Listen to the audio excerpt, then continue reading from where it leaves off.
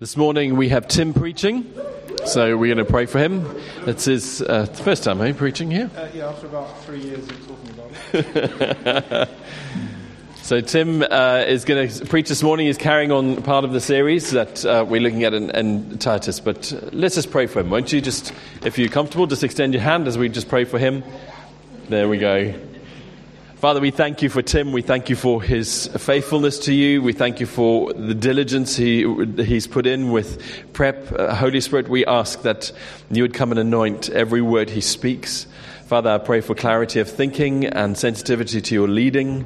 Lord, we open our hearts to hear what you would have us hear through him this morning. But God, I pray that you would anoint him this morning as he preaches your word, that you would encourage him and that we would be transformed by what you would bring through him. In Jesus' name, amen.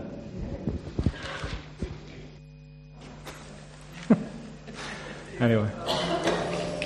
Oh, there we go. Now I can hear myself very loud.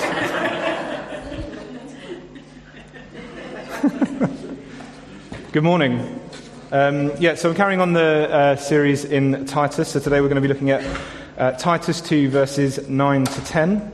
And so I'm going to read from verse 7, just so I think it just adds a bit of extra context to it. So it says, "And you yourself must be an example to them by doing good works of every kind. Let everything you do reflect the integrity and seriousness of your teaching.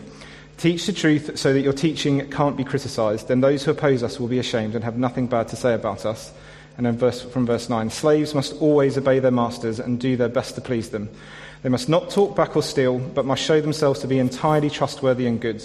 Then they will make the teaching about God our Saviour attractive in every way." So this morning I'm going to be talking about being a Christian in the workplace. So not exactly slaves, but the principles are still kind of there. So if you want a title, I know some people like titles, so the title for this morning is Making God Attractive in the Workplace. So I'm aware that not everybody here works for various reasons. Some are too young to work, some are not too old, have retired, have done enough work already, and have decided that they don't need to do any more. Some people can't work, some people don't need to work for various reasons. But I just wanted to say that because a lot of what we've looked at in Titus so far has been speaking about specific kind of roles and responsibilities, but actually the principles in Titus really are applicable to everyone. It's not just kind of for people that are in the work. So if you don't work, don't switch off. It is still hopefully going to be helpful. I'm also aware that people work in quite a wide variety of workplaces. So what I'm going to speak about, really you'll need to take away and just kind of think about how that's going to apply in your workplace, how it applies with your employer, because I know there are different kind of expectations, different pressures, different things that people do. So as I said, it is all just applicable to kind of general Christian living. So don't switch off. And even if my voice does bore you, that's okay. So just to give you some context about myself, I work in an office. I do have the ability to work from home if I need to. I've recently changed jobs, so at the moment I'm not working from home purely because I don't know enough about my job to do that. So I'm working in the office full time at the moment. I work 9 to 5:30, so just that's the kind of context that I'm coming from. So, but obviously, as I said, I know people do different things. But it's been quite interesting because I've just recently changed jobs, and James had asked me to preach on this. It's been really kind of challenging for me to actually look at my new workplace, look at the expectations and the culture there, and look at the biblical principles about work and actually what things I've needed to do to change. So I've been in the same job for nearly 10 years, and I've probably got quite comfortable in my job, and I think sometimes comfort doesn't always help when actually kind of trying to do things the right way. So I also just wanted to cover a few kind of basic things about work. Firstly, work is a gift from God. We might not always see it like that, but it is. In the very first kind of at the beginning of Genesis in chapter 2, verse 15, it says, "God took Adam and puts him in a garden to work and keep it." So it's right at the beginning of the Bible. In fact, even before that, God works to actually create the world, to create the universe. So we know that it is a gift from God. The Bible also tells us that if the work is something that we can do, then we should. It's not, if we don't need to, that's fine. But 2 Thessalonians has quite a stark kind of warning for people about that. It says, and basically tells us not to support those people who can work, but choose not to and can't support themselves. So actually, if we can work and we're able to work, then we should. work can be hard. It's not always easy. After the fall in Genesis 3, it speaks of painful toil. It speaks of the ground producing thorns and thistles, and man doing things by the sweat of his brow. So it's not always easy. Work's not always easy. But it's also not unfamiliar to God. As I said, God created the world with his hands, and we know that Jesus, before his ministry, worked as a carpenter. So we know that it's not unfamiliar to God. But it's also something that God, I think, has set a pattern for and some principles for right from the beginning in Genesis. So from that part in Genesis 2, verse 15, the words that it uses in some of the translations is that God put Adam in the garden to cultivate and to maintain it. And in Genesis 1, they're commanded to subdue the earth and to rule over it. So from that, the four things from that I just wanted to raise were cultivate speaks about growth and improvement. So in our workplace, there should be kind of growth and improvement. Maintaining speaks of protecting from failure and decline, so we should be diligent and actually take care of our work. To subdue is to exercise control and discipline, so again we should be controlled and disciplined in our work. And to rule is to administer and take responsibility for, so it's something that we need to do in our workplace, is actually to take responsibility for the things that we've been asked to do. In the context of this scripture, obviously it's talking about slaves, just so that you're aware. They reckon that about a third of Roman citizens at the time were slaves. About another third had been slaves previously. Some were voluntary, but most were actually just in a permanent position of service, so they didn't have a choice about it. They didn't have many rights, and they were actually just the property of another Roman citizen. So in this context, it's talking about people who didn't have a choice. We didn't have a choice about where they worked, who they worked for, or what they did. So actually, the thing that I want to think about is, if that's the commandment that is being given to people that are slaves and don't have a choice, how much more do we need to actually be diligent and careful about how we do our work when we have a choice? Broadly speaking, most people have a choice about where they work, who they work for, when they work, that kind of thing. So really, we don't have an excuse for not doing things well.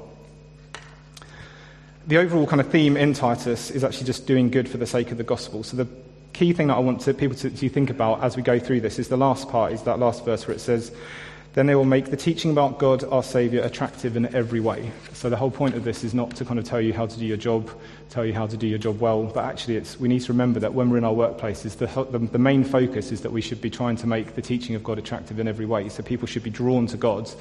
Our colleagues should be drawn to God because of the things that we do, the way that we do them, and the attitude that we have. So I'll split this into 3 A's, just to make it a bit catchy. So the 3 A's are authority, attitude, and action. So I'm going to start with authority. Just a brief bit about that. So verse 9 says, slaves must always obey to their masters. In some translations, it's not obey, it's submit to.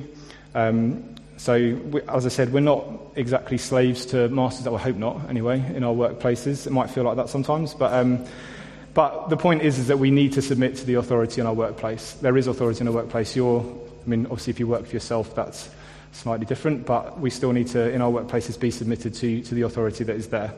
But submitting to authority doesn't just mean always doing everything that's asked of you. Ultimately, the authority that we need to be submitted to is God. So if your workplace is asking you to do something that actually is asking you to compromise the integrity of your faith, then obviously we don't do it. But the point of being submitted is that we then have to accept the consequences of that decision. We see in Acts 5, the apostles were set free from prison, having been kind of thrown in there for talking about Jesus. They were set free miraculously, immediately kind of went off and preached, brought back before the council of the elders and the high priests, were told off quite sternly, but their response was, we must obey God, not men. It wasn't sorry, we'll stop doing that. It was, no, we have to obey God, we don't obey men, and they were beaten for it. And their response to that was to go off rejoicing. So I don't think I'd necessarily be rejoicing about being flogged or beaten, but actually the point was they were rejoicing because they were found worthy of being persecuted for their faith. So we need to be kind of willing to accept the consequences and actually know that we've done the right thing by God. Ultimately, God is the highest authority, so we need to submit to him. So that's authority. I don't want to kind of spend too much time on that. The next part I want to go through is attitude. So in verse 9 it says, slaves must always obey the masters and do their best to please them. So the part is to do their best to please them. So that's kind of, if we're doing our best to please them, that's more than just doing the bare minimum. In our jobs, most people have got job descriptions, or they've got a job worksheet that they know what they're supposed to do. But actually, to do our best to please somebody is actually to go above and beyond that. It's to do what we've been asked to do to the best of our ability, and to do things excellently. But it also goes beyond what we do. It's our whole attitude towards our work, towards our workplace, our colleagues. So it's our demeanour, it's how approachable we are, and that includes before you've had your first cup of coffee in the morning. Not looking at anyone specifically on that one.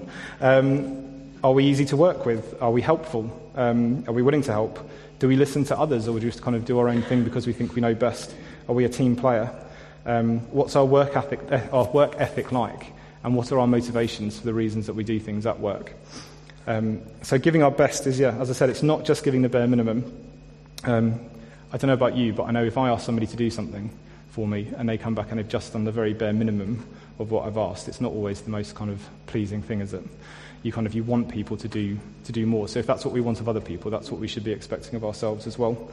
In Proverbs 18 verse 9 it says, "Whoever is slack in his work is a brother to him who destroys." So again, that's quite a kind of a strong way of putting it.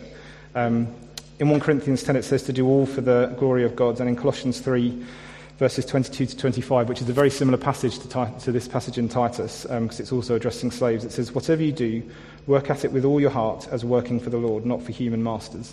So we need to remember that when we're doing things. We're not just doing it for our employers, for our colleagues. We're actually, everything that we do is a reflection of God and what we're doing for God. So to do something to the glory of God is obviously just to glorify Him, and it's not just in our words, it's in our actions. A really helpful definition of glorify that I read was, if in a context of being a Christian, it's actually to give an accurate representation of God, because that's how we glorify Him, isn't it? We can speak, we can say about how great God is, but if our actions don't mirror what we're saying, then actually are we really glorifying Him other than just in our words? And I know that, that God is not the God of just enough. He is the God of more than enough.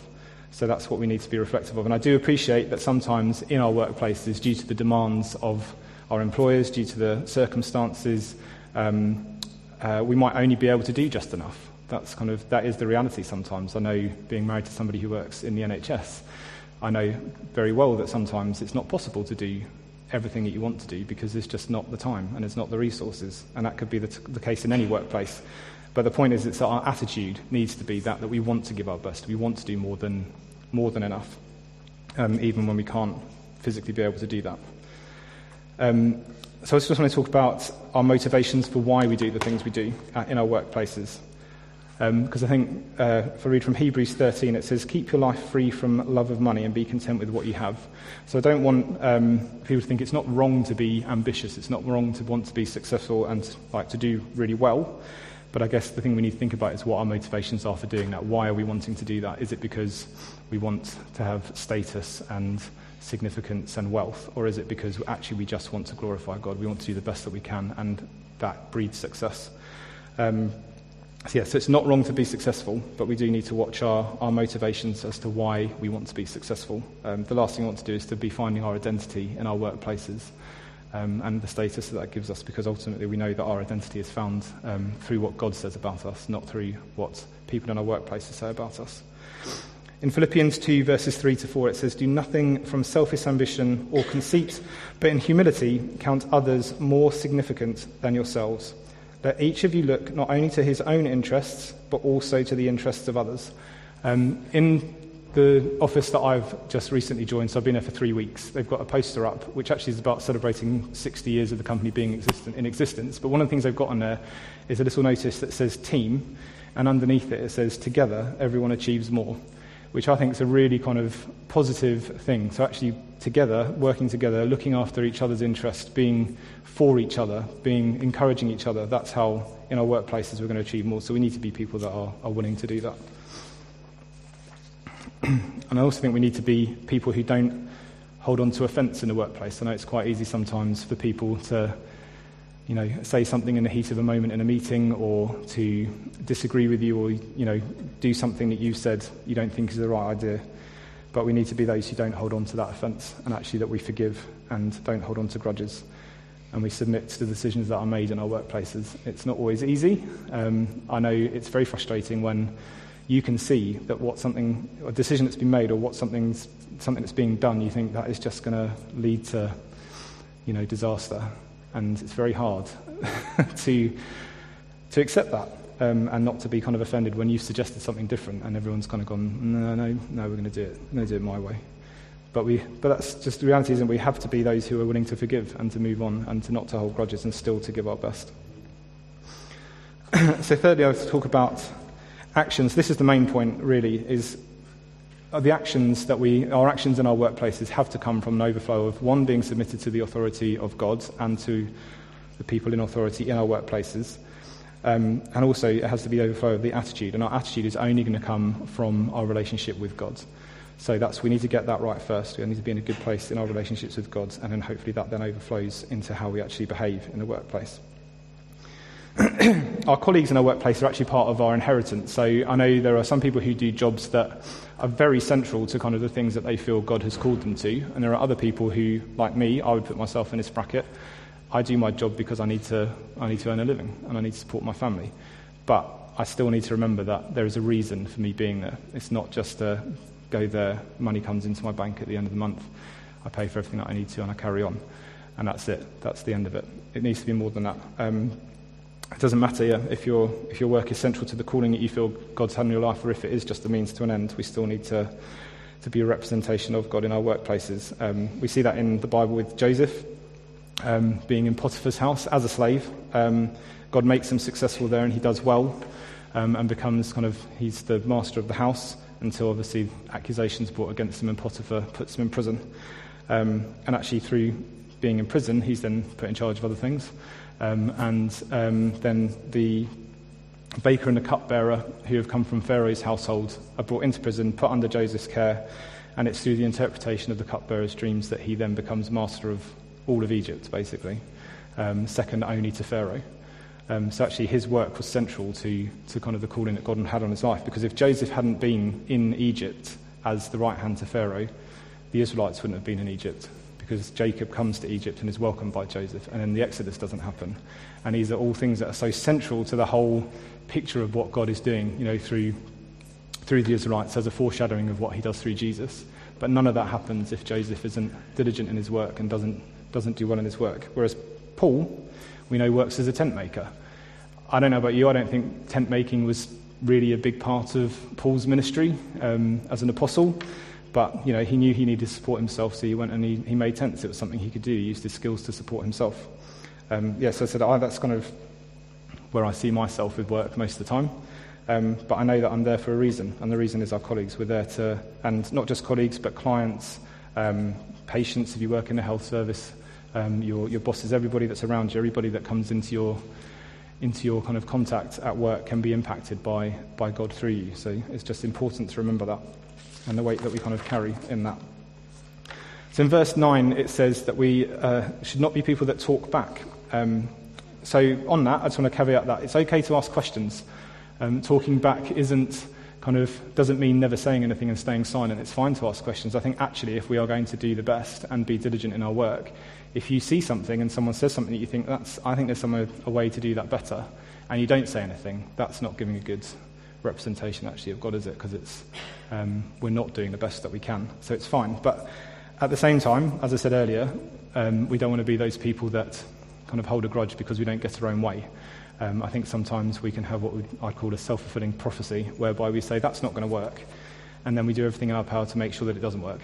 And then it doesn't work, and then we go, well, I told you so. I said that wouldn't work. It's not what it would have worked if you'd actually kind of got behind it. But and that's a hard thing to do, like when you kind of feel like there is a better way to do something, to actually then submit to a decision that you don't agree with. But that's where we need to be. But in our speech, in our workplaces, our words, they need to bless other people. So in James 3 verse 10, I'm going to read from the Amplified. It says, "Out of the same mouth comes both blessing and cursing. These things, my brothers, should not be this way. For we have a moral obligation to speak in a manner that reflects our fear of God and profound respect for his precepts." So how we speak, it needs to bless others. It needs to honour the people around us as well. Proverbs 20, verse 19, speaks about gossiping, and it says, "A gossip betrays confidence, so avoid anyone who talks too much." That's an interesting verse for me, because most people who know me know that I probably talk too much, although I don't find talking like this the most comfortable. But yeah, it's not that I gossip. I hope not anyway. We can't be those people that are joining in with the office gossip or anything like that. And in fact, we need to be those who stand up and actually make a stand when we do hear that happening, and actually to defend our colleagues who aren't there to defend themselves, or even if they are. Not talking behind other people's backs. In Proverbs 17, verse 9, it says, "Whoever covers an offence seeks love, but he who repeats a matter separates close friends." So if there is something that has caused you an offence, you need to deal with it. Don't repeat it to other people. It's very hard, I think, in the workplace sometimes. If you come out of a meeting and someone said something and you've not agreed with it, to kind of immediately go to your colleague, "Oh, I can't believe that person said that. It was really irritated me, and I don't think that was the right thing to do. I can't believe they do it that way when we should do it this way." Those kind of things don't honour. They don't honour our colleagues. They don't honour God. And that's the main thing, is we also need to honour God. In Ephesians 5, verse 4, it says, "Let there be no filthiness, nor foolish talk, nor crude joking, which are out of place, but instead let there be thanksgiving." And in Romans 12, verse 10, it says, "Outdo one another in showing honour." So that's a challenge, isn't it, to outdo one another in showing honour. It's something that we can all do more of. Our words should be those that encourage. So in Hebrews 3, verse 13, it's the passage about encourage one another daily, as long as it's called today. In both these parts, both the previous one about honour and encouraging, Paul's actually really speaking to believers, to how we speak to each other, how we speak to kind of conduct ourselves with each other. But if that is how God's expecting us to speak to each other, and we want to give an accurate representation and actually make God attractive and the teachings of God attractive in our workplace, then that needs to be how we speak to non-believers as well. It's not just for ourselves. We need to be those who honour and encourage. Our words need to show love. We know from Mark 12, verse 31, that the second greatest commandment is to love your neighbour as yourself. And that's I think that's something that I find it's a daily challenge for me sometimes, is to love your neighbour as yourself. But essentially we just need to treat other people how we would want to be treated ourselves, and not based on past experience or a distorted view of how we should be treated, but in light of how God treats us. Our words need to be those that bring life. In Proverbs 18:21, it says, "Death and life are in the power of the tongue." So we have a choice with our words. We can destroy, we can bring down, or we can bring life. I don't know about you, I certainly don't want to be the person that kind of destroys other people's confidence or self-esteem. They need to bring peace. Proverbs 15, verse 1 says, "A soft answer turns away wrath, but a harsh word stirs up anger." So we need to be those that bring peace in our workplaces and actually find resolution to conflict, not stirring it up with harsh words. We need to be those that bring hope. Romans 15:13 encourages us to overflow with hope by the power of the Holy Spirit. I don't know, I can't speak for everyone. I'm not sure that I always overflow with hope. I'd like to. That'd be nice. But we should be those that bring hope. It can be hard in workplaces. Things can be difficult at work. People are having problems at home, all sorts of things. But we need to be those that actually bring hope into people's lives and bring life. And I think, very importantly, our words need to be timely. We need to be, from James 1, verse 9, we need to be quick to hear, slow to speak, and slow to anger. So we need to take time to actually listen and not just jump in. In our home group, we're going through Matthew at the moment, and we quite often talk about how Peter kind of almost speaks without thinking quite often and gets himself into a few interesting situations and rebukes from Jesus and God. So it's I want to be the person that's slow to speak, and that's something that I need to definitely work on.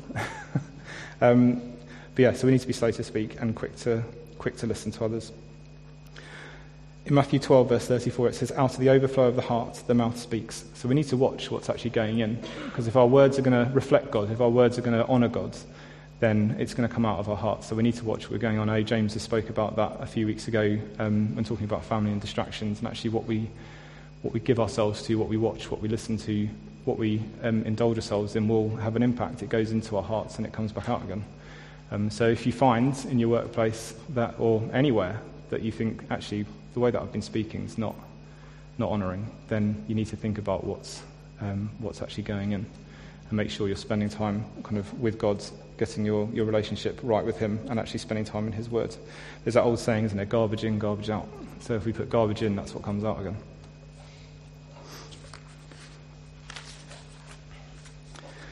In verse 10 it says that we are not to steal, but to show ourselves to be entirely trustworthy. I've been thinking about this quite a lot, because I don't know about you, I can't think of a time when I've deliberately stolen something from my work. Physical, taken anything, it does happen. But, and I ask the question, there is a type of theft that UK businesses, they reckon, lose about £116.6 billion per year on average. And through another study, they think it's around 7% of profits made by businesses are lost to this type of theft. And it's not physical. So does anyone have any idea what it might be? Time. Exactly. Time. Time theft. It's a massive thing. You can see from those numbers, it's a really big thing. And I think particularly post-COVID, with the increase in home working, time theft has become quite a big thing. And it's something that I've had to really think about myself, about how I think I was reading the staff handbook for my work, which is 39 pages long. So it was I work for a German company, so it's that might explain it a little bit. But yeah, 39 pages of it, and in it said, if you've run out of things to do, you need to ask for something else, something to those lines. And I was like, okay, that makes sense. But it's quite easy, isn't it? When you're at home, you kind of think, it's quite quiet. I'll just, it's okay. I'll do something else just for a minute, and then when I get another email, I'll deal with that. So they did a survey on this. So the number one motivation for people stealing time at home was distractions, which fits in exactly with what James spoke about a few weeks ago. And one of the other top ones was because they'd seen other people doing it. So it was, it was just a culture in their workplace. They'd seen other people, skiving for a bit or whatever, and thought, well, that's okay, it's all right, it's acceptable. In my workplace, that's okay. But I don't think that's kind of really how God sees it. And I think he wants us to set an example, to be different, to be the ones that other people look to and actually go, Tim doesn't kind of skive off, he doesn't take extra long lunch breaks or, look at his phone all the time. He's diligent in his work and he's doing well. That's what I want people to see in my workplace.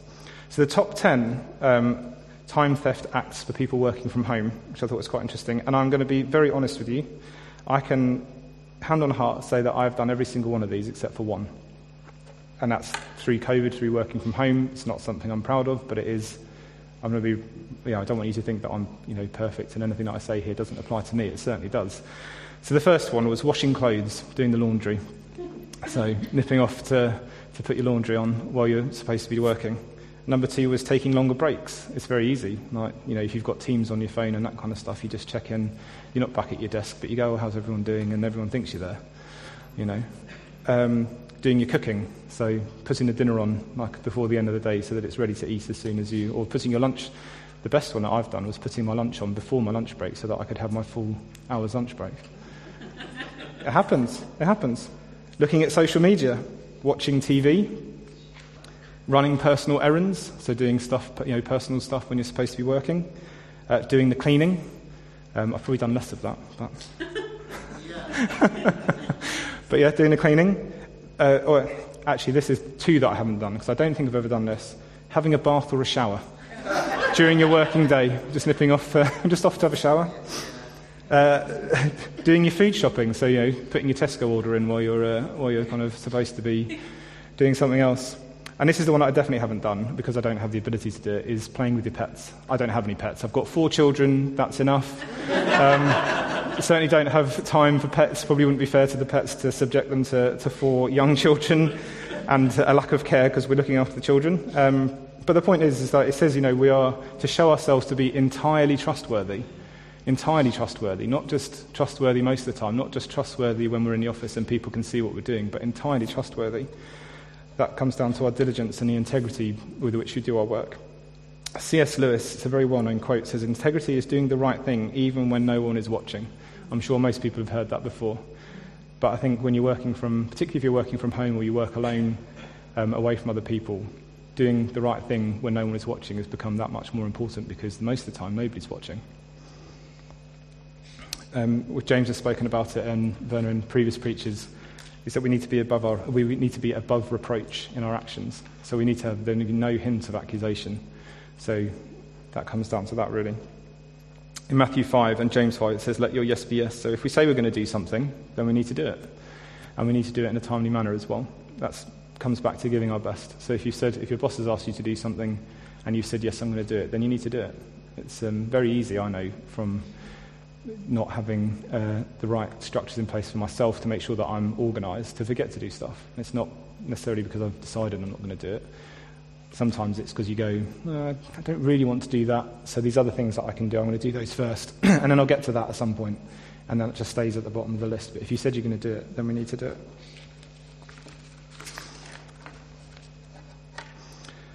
I think also the other thing that we need to do is we need to see growth in our workplaces. So that comes to talking about the parable of the talents and actually investing in the things that God's given us. So if we've got skills and abilities that we use in our workplace, then we need to invest in them. I think some workplaces are very supportive in that, in terms of providing training or giving you the ability to go and do kind of training externally. Not everyone gets to do that, but actually we need to actually still invest in what we're doing, actually to keep trying to improve our skills and abilities. That's just being responsible with the things that God's given us. And it's going to lead to us being more fruitful in our workplace, which again comes back to doing our best to please our employers. If we want to do that, then we need to invest in our talents so we can actually see growth and see fruitfulness, and to use it to be a blessing and to do all we can to do to make our work successful. So to be a blessing to our colleagues, to be a blessing to our employers, the clients that we work with, we want to do the best by them, and the best way we can do that is to continually try to improve. Lastly, I just wanted to talk briefly about work-life balance. I don't want to go too much into this because I know James covered it a lot with the preach about kind of distraction and family life. Somebody who shall remain nameless asked me one question when I said that I was changing jobs or thinking about changing jobs. They were interested in what the new job was, what it was going to be, but the main thing they wanted to know was, how will your new job impact your ability to do the things that God has called you to? And that was the key thing. And I was like, I hadn't really thought about that, because I just kind of looked at the job and thought, it's a bit closer, that would be nice, shorter commute. The package is good, seems like a good job, it would be a new challenge, that all seems nice for me. But it was a really challenging question that person asked, was to say, how is this going to impact your ability to do the things that God's called you to do? And for me, it was quite a straightforward answer. Because it was closer, that meant I was going to have more free time. It meant that I was going to be able to leave for work earlier, I was going to get home earlier. I was actually going to build more margin into my day. And the job, while it is a more senior role than I've done before, the actual responsibilities don't mean that there's no expectation for me to kind of necessarily stay till 7 o'clock every night after I've finished work at 5:30 to do everything. It's I know that is the culture in some workplaces, and that's something that kind of we need to be aware of, and the impact that has. But we need to have a healthy work-life balance, because I think being diligent in our work and doing the best is part of giving an accurate representation of God, but actually another way that we give an accurate representation of God and our relationship with him is how we balance work and life, because we give all of our time to work, and our home life is a mess, and we're not doing the things God has asked us to do. That doesn't speak to kind of a healthy relationship with God. And conversely, if we give all of our time to home life, and we become, and I was thinking about this as I was making some notes at midnight before I was supposed to go to work the next day, and then I was like, oh, hang on, definitely not practicing what I'm planning to preach on this, because I was going to work the next day, and I knew, if I don't go to bed till after midnight, I'm probably going to be tired. And if I'm tired, I'm probably not going to do my best, because I'm going to be yawning, hopefully not falling asleep at my desk. There has been times when the children were very young that was that was certainly a possibility that I was going to be doing that. But yeah, so if we're not actually organising our home life correctly, if we're not putting things in the right priority orders, and we're not doing, there's lots of things that I would like to do, lots of things that are fun, but actually sometimes we have to say no to that, because we know that it's going to impact on our ability to do our jobs, and actually our ability to do the things that God's asked us to do as well. So if we prioritise work, then that doesn't really speak to kind of having a good work-life balance and actually a representation of our relationship with God, and the same the other way around. And actually, if you've got a workplace culture around hours of work where there is an expectation that people do more hours than you're contracted to do, you could look at it in the same way that a lot of people steal time from their work. Really, that's your work stealing time from you and from God and from your life, from your home life. So it is There's no right or wrong way to do that, so I'm not kind of going to tell anybody that they shouldn't work more hours in the week than they're expected to, but it is something that you need to be aware of. We need to be aware of how our work is impacting our ability to do the things that God has asked us to do and where our priorities are. So there's no formula for working patterns. I know there are people that shift work, there are people that do weekends, they do flexible hours, part-time, condensed hours, unsociable hours, they work when they want to, they choose when they want to work. So there's no right or wrong about that. The thing that you need to work out is how does your work and life balance, how does that actually impact on the things that God's asked you to do? Is it pulling you away from work, or is it actually building the margin into your life and helping you to achieve the things that God is asking of you? And I think that's a really key thing to think about. Something that as I said, when that person asked me that question, it was something that kind of I had to think, actually, before I make this decision and before I commit to it, what impact is this going to have on the things that I feel God has asked me to do? And how's it going to impact on my family? Because I have a responsibility. As I said, I've got 4 kids. Most of you know that. You'll have seen them. If you haven't seen them, you'll have heard them. So I have that responsibility. So it's something I had to think about a lot. And also, we need to build rest in. We have to build rest in. In Mark 2:27, we know that God created the Sabbath for man. So God has created space for us to rest. He actually kind of wants us to rest. He wants us to take time aside, to spend time in his presence and to rest. And all of that is to make the teaching about God, our Saviour, attractive in every way. So I've just got a few questions that I was going to ask just to think about after this. Is number 1, am I submitting to the authority in my workplace? Am I somebody that is willing to do that? Number 2, does my attitude in my workplace reflect God? Am I being an accurate representation of God in my workplace? Question number 3 was, does my work and my attitude honour God and my employer and my colleagues? And number 4 was to just have a look, is my work-life balance healthy? And if it's not, if you decide it isn't, what changes do you need to make? How do you need to adjust things? I'm not saying that everyone needs to kind of quit their jobs and get a different job, but I know people in the past who've had to go back to their employer and say, this doesn't work for me, and so I need to change. And there has been consequences to that, but they felt that was the right thing to do, And that's sometimes a hard thing to do, but it's something to think about. And then the last thing I wanted to do was just to encourage all of us to pray for our work, to pray for our workplace. It's not just for ourselves. I quite often find myself praying that I'd have a good day, that things would go well, I'd make good decisions, it would be a nice, easy day, there wouldn't be too much stress. And I forget to pray about everybody else in my workplace. There's, on an average day, there's probably 10 or more people in my office. There's 55 across the whole company. So there's people I can pray for that aren't in my office, but I see kind of 9 or 10 people every day. And what am I doing? Am I spending time praying for them? Am I spending time praying for the people around me? And not just for their kind of home lives, for that they get, obviously I pray that I'd be able to have opportunity to speak to them, to share my faith with them, to actually reveal God to them. But also just on a day-to-day basis that we'd make good decisions in our workplaces, that things would go well. And not just for myself, but for everybody, that we'd be successful and that it would be a place of growth and life. And also just to pray that we would be a good witness and an accurate representation of God in our workplaces. Because, as I said, the main point is we want to make God attractive in every way. So that's not kind of presenting God in a way that you think people are going to be accepting of and that are going to they're going to go, wow, that's really exciting because I've twisted something and made it sound something that it's not. But it's actually just being that accurate representation of God in our workplaces, and because God doesn't need us to advertise him. He just needs us to be the representation, and he'll do the rest.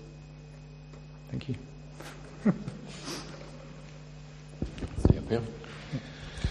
I think that's really good. Thanks, Tim. I think just as Tim said, those principles can be applied to school life, university life, work life, church life, everything to do with your life. And it's not just one aspect, but it's everything. And that the example is that we would make the teaching about Jesus attractive. I think what Tim ended off in the end, they're saying about praying for your work, I think, again, that works for everything. But if you just go back to the example he used of Joseph, wherever Joseph was, God blessed.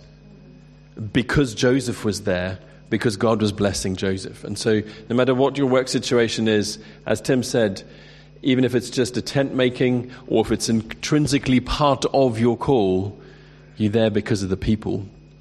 and God needs to reach the people. And so thank you, Tim. Really, really challenging, but I'd like you to just pray for everybody before you go. So I think it was really good, really challenging, some really good things for us to go home, wrestle with, and say, God, show me where I need to make adjustments. But also, God, show me where I'm doing well that I can do even better, so that we can encourage one another. And I think, as Tim was saying as well, about being those who encourage, when you see colleagues doing things that are good and praiseworthy and admirable, encourage them by speaking to them and telling them that, or write a note or something. But we're the ones who to be the salt and light that transform our workspaces. And I think as we put in practice the things that Tim said, we'll see that happen. Do you pray? Yeah. Father, I thank you that you have given us the gift of work, Lord. I thank you that you do make ways for us to provide for ourselves, Lord. Thank you that we are able to do that, Father. I just pray that for each of us, Lord, whether it's in the workplace, in the school place, at university, in any walk of life, Lord, I pray that you would just help us to be those that would bring life into our workplace, bring your life into those places, Father.